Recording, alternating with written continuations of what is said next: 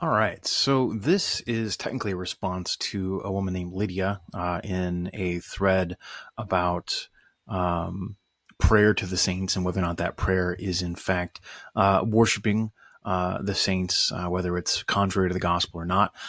This is in a particular Facebook group called Reaching Catholics and Others Through the Gospel too. I'm assuming there was a first page as well. The text of this page, a lot of the stuff. There's a lot of Catholics on here actually, but there do seem to be a lot of people who have kind of an axe to grind against the Catholic Church. And so I wanted to shoot a video in particular for Lydia, and I want to address the question about whether or not it is actually unbiblical to, as she says, ask the dead to pray for you, or to ask the saints to pray for you. And I've got a lot of different scriptural passages and verses up here just to kind of put some of this in context. So I'm going to start. I'm going to make this bigger, maybe make myself smaller here. But I want to take her question here at face value. I don't know what this Dear Sue is. I think she was trying to copy something and it didn't quite copy over correctly. Looks like maybe she was trying to copy a Hebrew word or something. And I actually pulled that up earlier because I think I know the word she was looking at, but I'm not going to worry about it right now because in general, this will all make sense as is. So she says this. There is a big difference between asking someone on earth to pray for you, alive, biblical, to somebody dead, unbiblical, to pray for you. So basically she's saying there's a big difference between asking someone that's alive on earth to pray for you versus asking somebody who has died to pray for you. Any form of communication with the dead is called necromancy, and God forbids it in Isaiah 8:19. And then I think she's quoting Isaiah here. When men tell you to consult the spirits of the dead and the spirit is to whisper and mutter, shouldn't the people consult their God instead? Why consult the dead on behalf of the living, to the law and to the testimony? If they do not speak according to this word, they have no light of dawn. And then she says here, the Hebrew word for consult here is dirsu, which actually looks like a weird renditioning of the actual Hebrew word that's being used. I don't know if I still have it pulled up or not. Hang on. All right. So this passage here in Isaiah, the word, the root of the word is darash. Now I am not Hebrew literate. I can do Greek, but Hebrew I've tried. It just does not stick. But here's roughly, what the wording says, when they say to you, consulting other mediums and the spiritists who whisper and mutter, shouldn't these people consult God? Why consult the dead on behalf of the living? And so the root word that she's quoting here is darash. I don't know the exact wording of it here. And so I'm wondering if the way that the Hebrew is transformed looks more like dirsu. I don't think that's right. Based on my limited knowledge of Hebrew. Again, I'm not an expert in Hebrew, but I get the sense that maybe what she's trying to do here. And then she makes the claim that the word, so let's go back here really quickly. The word dirsu can mean to tread, to frequent, to follow, to seek, to ask, to worship. God is a jealous God. So the thing is, sometimes a word can have a lot of meanings, and sometimes when you're giving an injunction or prescription against something, you're not necessarily meaning all of the different meanings of that word, and so you have to be able to understand within context what exactly it means. I think that we would actually find a lot of common ground here. As Catholics, we firmly believe that you shouldn't be consulting the dead, and in fact, prayer to the saints, properly understood, as we'll see in a few minutes here, is not consulting the dead. To consult literally is to want a response, right?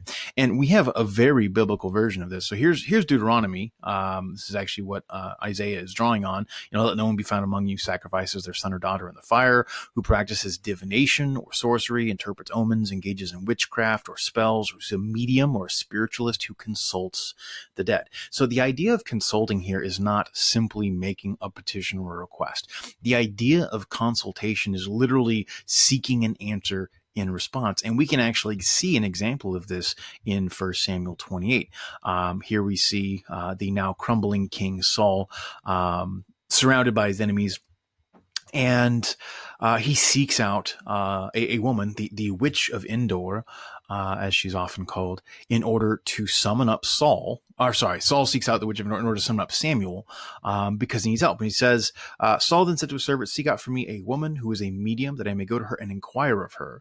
And his servant said, behold, there is a medium at Endor. He said, bring up Samuel for me. When the woman saw Samuel, she cried out in a loud voice. And the woman said to Saul, why have you deceived me? You are Saul.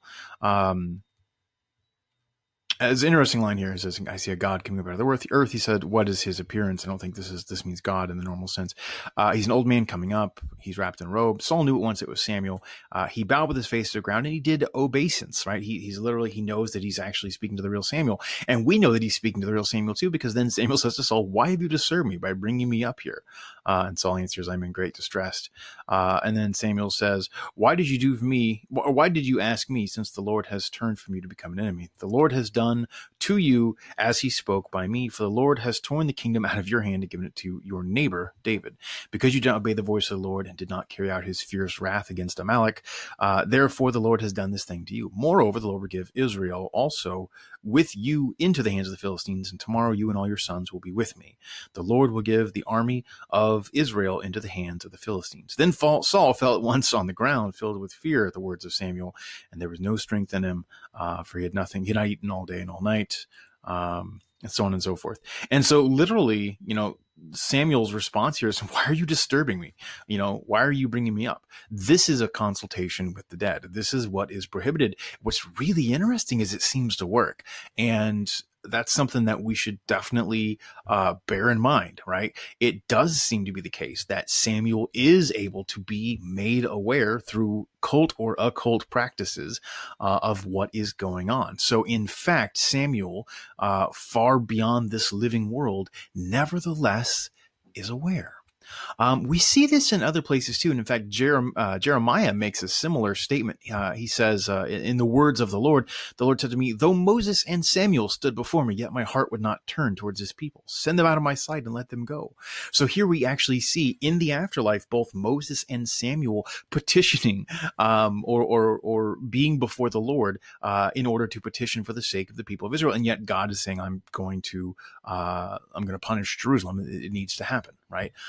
So clearly the concept of them being aware of what is going on in the afterlife, some level of cognizance, is absolutely biblically sound, right? Let me jump through. Here's a couple other things here. Let me go back to her thing first. So when men tell you not to do these things, God is a jealous God. Absolutely, right? We're not supposed to worship anybody. But that doesn't mean we shouldn't be asking other people who are living to pray for us, right? Absolutely, we should ask the living to pray for us. And that's the model I'm going to come back to in just a minute, right? So this is one of my favorite responses Jesus ever gives. He's talking to the Sadducees, and the Sadducees, as a reminder, are the people.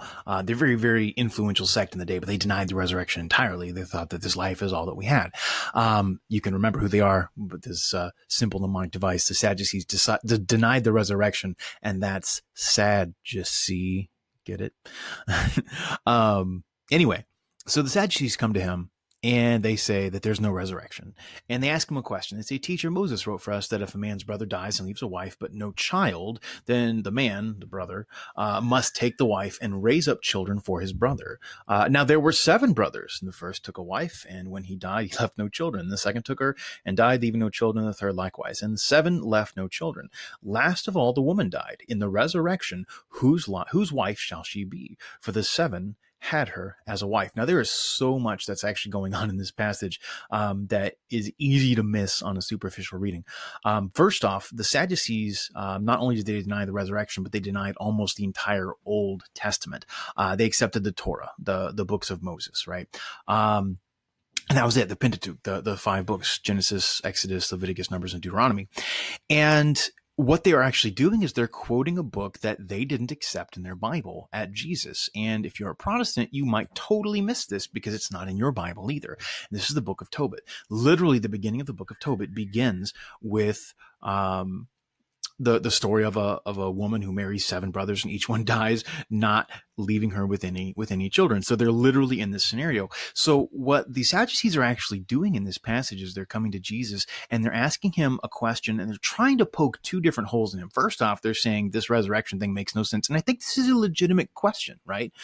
They're saying this resurrection thing makes no sense because if a scenario like what happens in this book of Tobit were to actually happen, then it would lead to these really weird scenarios where this woman would have like 5 or 7 husbands in heaven, right? That doesn't make any sense. Or, what happens if, all the husbands die and then she marries somebody and then, she dies and he marries another wife, they're going to be in this really weird polyamorous relationship in heaven. That's a legitimate question. I mean, after the fact with all kinds of, 2000 years of hindsight, maybe it seems like a basic sort of a question. But if you read this not knowing how Jesus is going to answer, it's baffling. Like if you don't read the next part of this and you just try and wonder what the actual answer is going to be, that's going to leave you scratching your head, right? So what they are doing is they're saying, well, listen, you accept this silly story that we don't accept as scripture, right? We only accept the books of Moses. So we're going to show you not only that the resurrection doesn't make sense, but we're going to do it using one of these books that you seem to accept. It's one of the books that's in the Septuagint, which is the Greek version of the Old Testament. This is the same versions that get quoted all the time. So when you see Isaiah saying, a virgin shall bear a son, the original Hebrew doesn't say virgin, just says a young woman. It's implied maybe, but it's definitely not explicit. But when Matthew quotes Isaiah, he says that a virgin, parthenos, will bear a son, which is miraculous and utterly a sign of contradiction, which is what blows people away, right? So Jesus, using the Septuagint version, the Greek translation of the scriptures, would have included in his scriptures a story from Tobit. So then Jesus gives them, or the story of Tobit, which includes the story of the woman and the 7 husbands. Jesus then answers them, and he does it amazingly. First off, he just shoots them down and says, you don't understand what heaven's going to be like.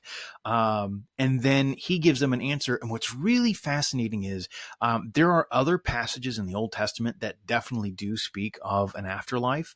But he answers them from the Torah, which doesn't give a very clear answer. The book of Moses, one of the books of Moses, but he answers from a book that they would have accepted, right? So he says to them, is not this why you are wrong, that you know neither the scriptures nor the power of God?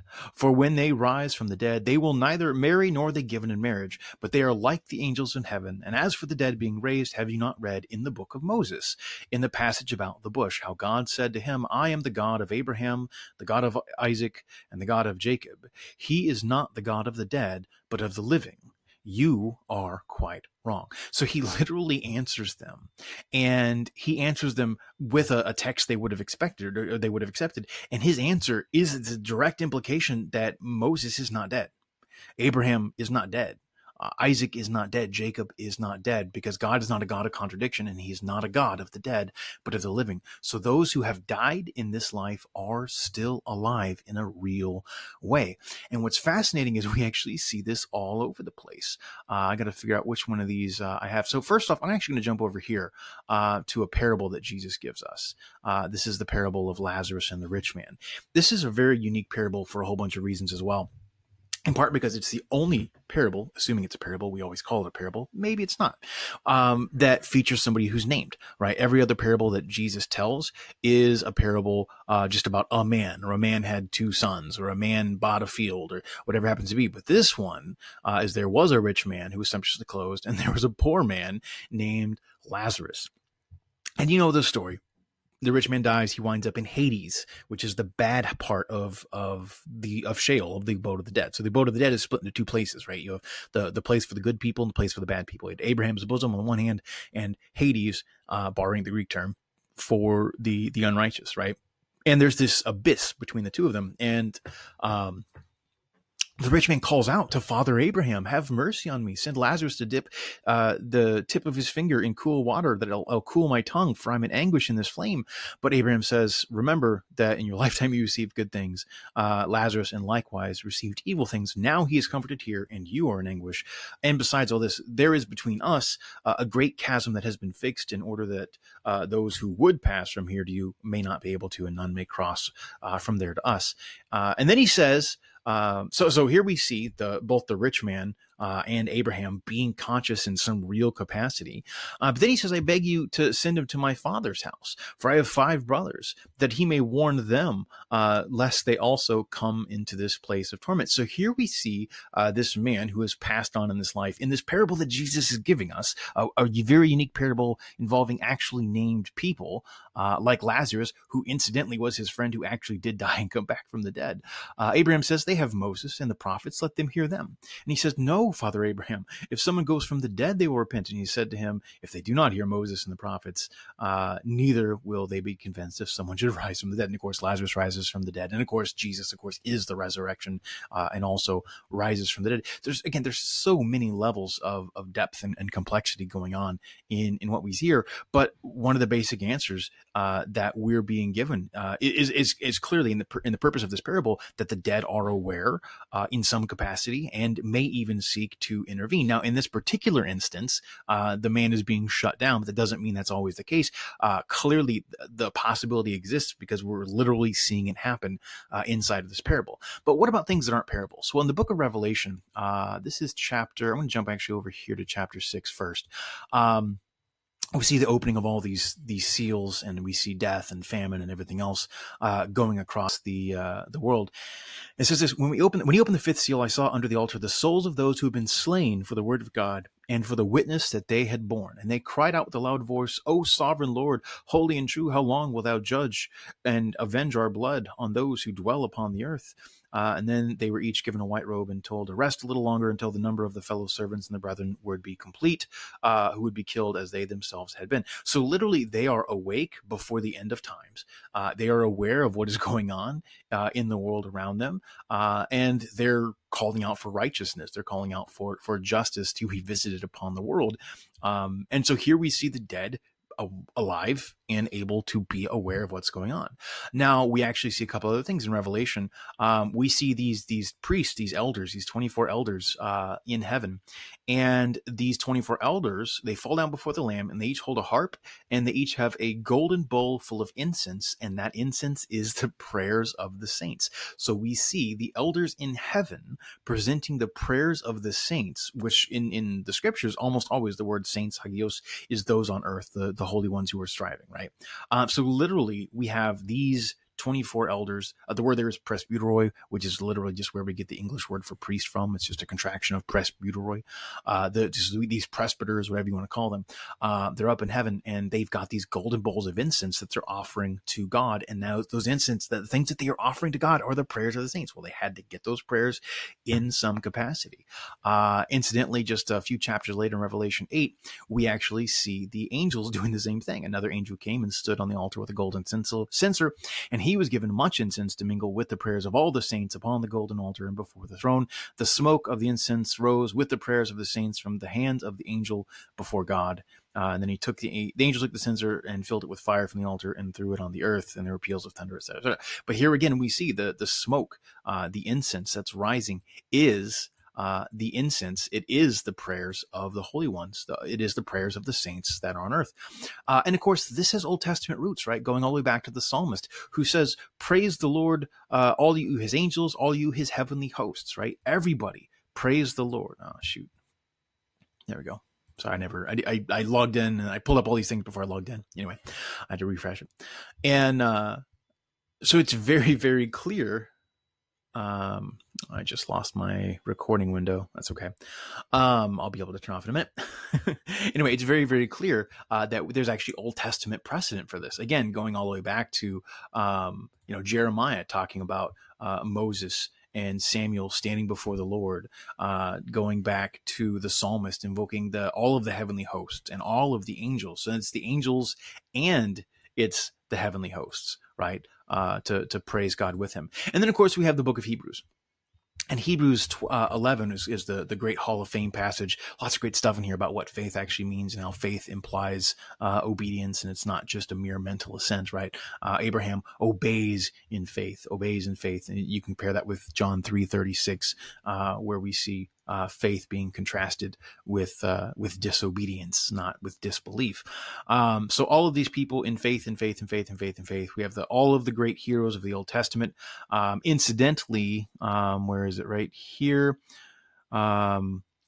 Some were tortured, refusing to accept release that they might rise again to a better life. Every other passage in Hebrews 11 refers to a character from the Old Testament that's in both Catholic and Protestant Bibles, but you'll never find somebody tortured, refusing to accept release that they might rise again for a better life. That actually is a story from 2 Maccabees 7 of a mother and 7 sons who are all tortured one after another and put to death rather than transgress the law of the Lord. And they explicitly state that the God who gave them these hands and tongues and faces and everything else in this life can do it again in the next life. If you want an interesting read, it's kind of gory, but it's really fascinating. It's 2 Maccabees 7. That's what this is referencing, incidentally. So if everybody else in here is a reference to Scripture, and Hebrews decides to also reference that story, that tells you something about that story, that it belongs in the canon of Scripture. But that's not what I'm actually reading this about. So we have this Hall of Fame of all of the people who've come and lived in faith and died. And then Hebrews 12, and again, these chapter marks were not native to the text, right? This just would have been the next verse after all of this.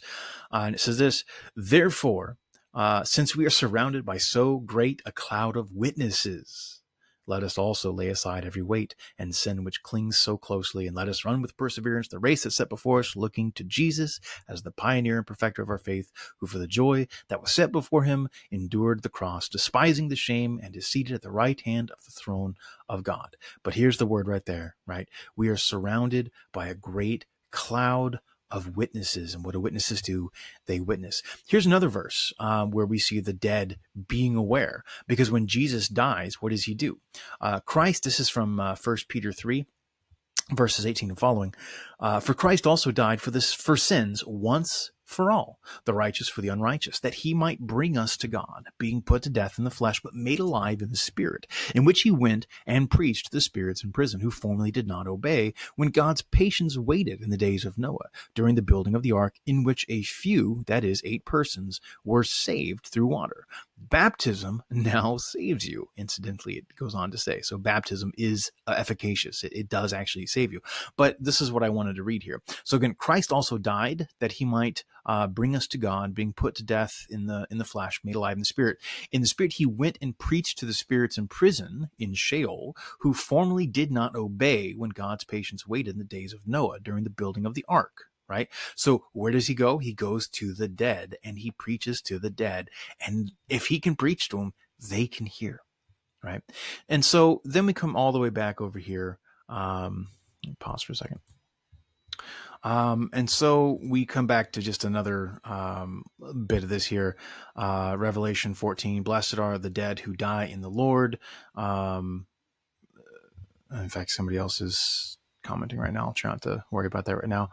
The dead in Christ who arise first. The dead in Christ are the believers who've already died. These believers now dwell in God's presence. I mean, that actually confirms what I'm saying. They are alive and they are aware in some real capacity. They will one day receive a glorious new body if they're not yet resurrected. Sure. I'm on board with that. One day receive glorious new body and be reunited with all the believers living today at the moment of his return. The living know they will die, but the dead know nothing. And then, so then they quote Ecclesiastes. She quotes Ecclesiastes, right? And Ecclesiastes, this is one of those times where if you're not careful, you wind up not appreciating the different types of literature that are in the scriptures for what they are, right? So the book of Ecclesiastes is, in many accounts, it's a very negative piece. It's a very depressing piece of literature, but for that reason, a lot of people actually love it. It does feel very real, and it does kind of feel like it wallows, right? But there's lots of quotes in Ecclesiastes. The living know that they will die. The dead know nothing. They have no more reward. The memory of them is lost. There's no work or thought or knowledge or wisdom in Sheol to which you're going. But we have clear evidence that I've already gone over that that's not actually true. Now, that doesn't mean that here's a contradiction in the Bible and now the Bible has been proven false. It just means that you have to appreciate what the book of Ecclesiastes is and is not trying to be. It is a lamentation. It is phrased up until the very last verses from the perspective of one who is merely immortal in a finite mortal life doomed to die, right? Hence, it says things like, for the fate of the sons of men. I just lost it. The fate of the sons of men And the fate of the beast is the same. As one dies, so dies the other. They all have the same breath, and man has no advantage over the beast, for all is vanity, as it starts, right? Vanity of vanities, all is vanity. All go to one place. All are from the dust, and all return to the dust. Again, it's a very Linton observation, right? Vanity of vanities, says the preacher. Vanity of vanities, all is vanity. What is man gained by toil under the sun, etc. Right? So it's a very negative, very negative book in a lot of ways. But that's not necessarily against the Book of Ecclesiastes. It's just, it is what it is. It's a genre of literature, and it's written the way that it's written for a reason. And so we see that quoting Ecclesiastes as a way of proving that the dead know nothing doesn't really mean what you think it means. Like literally, that's not the purpose of what the Book of Ecclesiastes is saying. Now, Jenny right here, I will point out, she's one of the other ladies I was having a conversation with. She says, you can ask us saints who are alive on this earth to pray for God, but we cannot ask those who pass from this life to the next. Now, that's making an assumption that's simply not true, because we see scriptural reference for this in lots of different places that I've just gone over. They present the prayers of the saints on earth, as she herself points out. The saints generally are us who are alive on earth, but they present the prayers of the saints to God as incense. I don't want to turn this into a whole discussion about what she has here. Only God hears our prayers, and if you are rebellious, you won't listen to Jesus, who said, when you pray, then say, Our Father, otherwise you are rebellious and a necromancer. So again, this is just not the case. A necromancer is one who seeks to call up the dead and have a conversation with them, right? And that's not at all what we do. We are simply saying what I would say to anybody, what I'd say to Jenny, what I'd say to Lydia, or anybody else. I'd say, listen, I'm Catholic.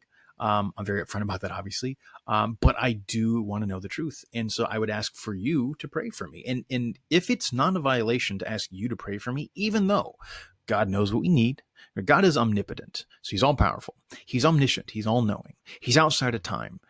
He's all good. He knows what we need even before we ask. Given those premises, it actually makes no sense in the sense that we should ever pray at all, right? Why pray at all if God already knows what it is that we need? Why ask at all? Let alone, why ask you to pray for me if I can go directly to God, right? Literally the same argument that they try to use against the saints shoots down asking anyone else to pray for you. And yet we have a biblical model for all of this stuff, right? We have a biblical model for prayer for each other, for prayer for our leaders, and even secular leaders, right? We have biblical models for prayers for those who have gone before us. Paul prays for his friend Onesiphorus, who seems to have died.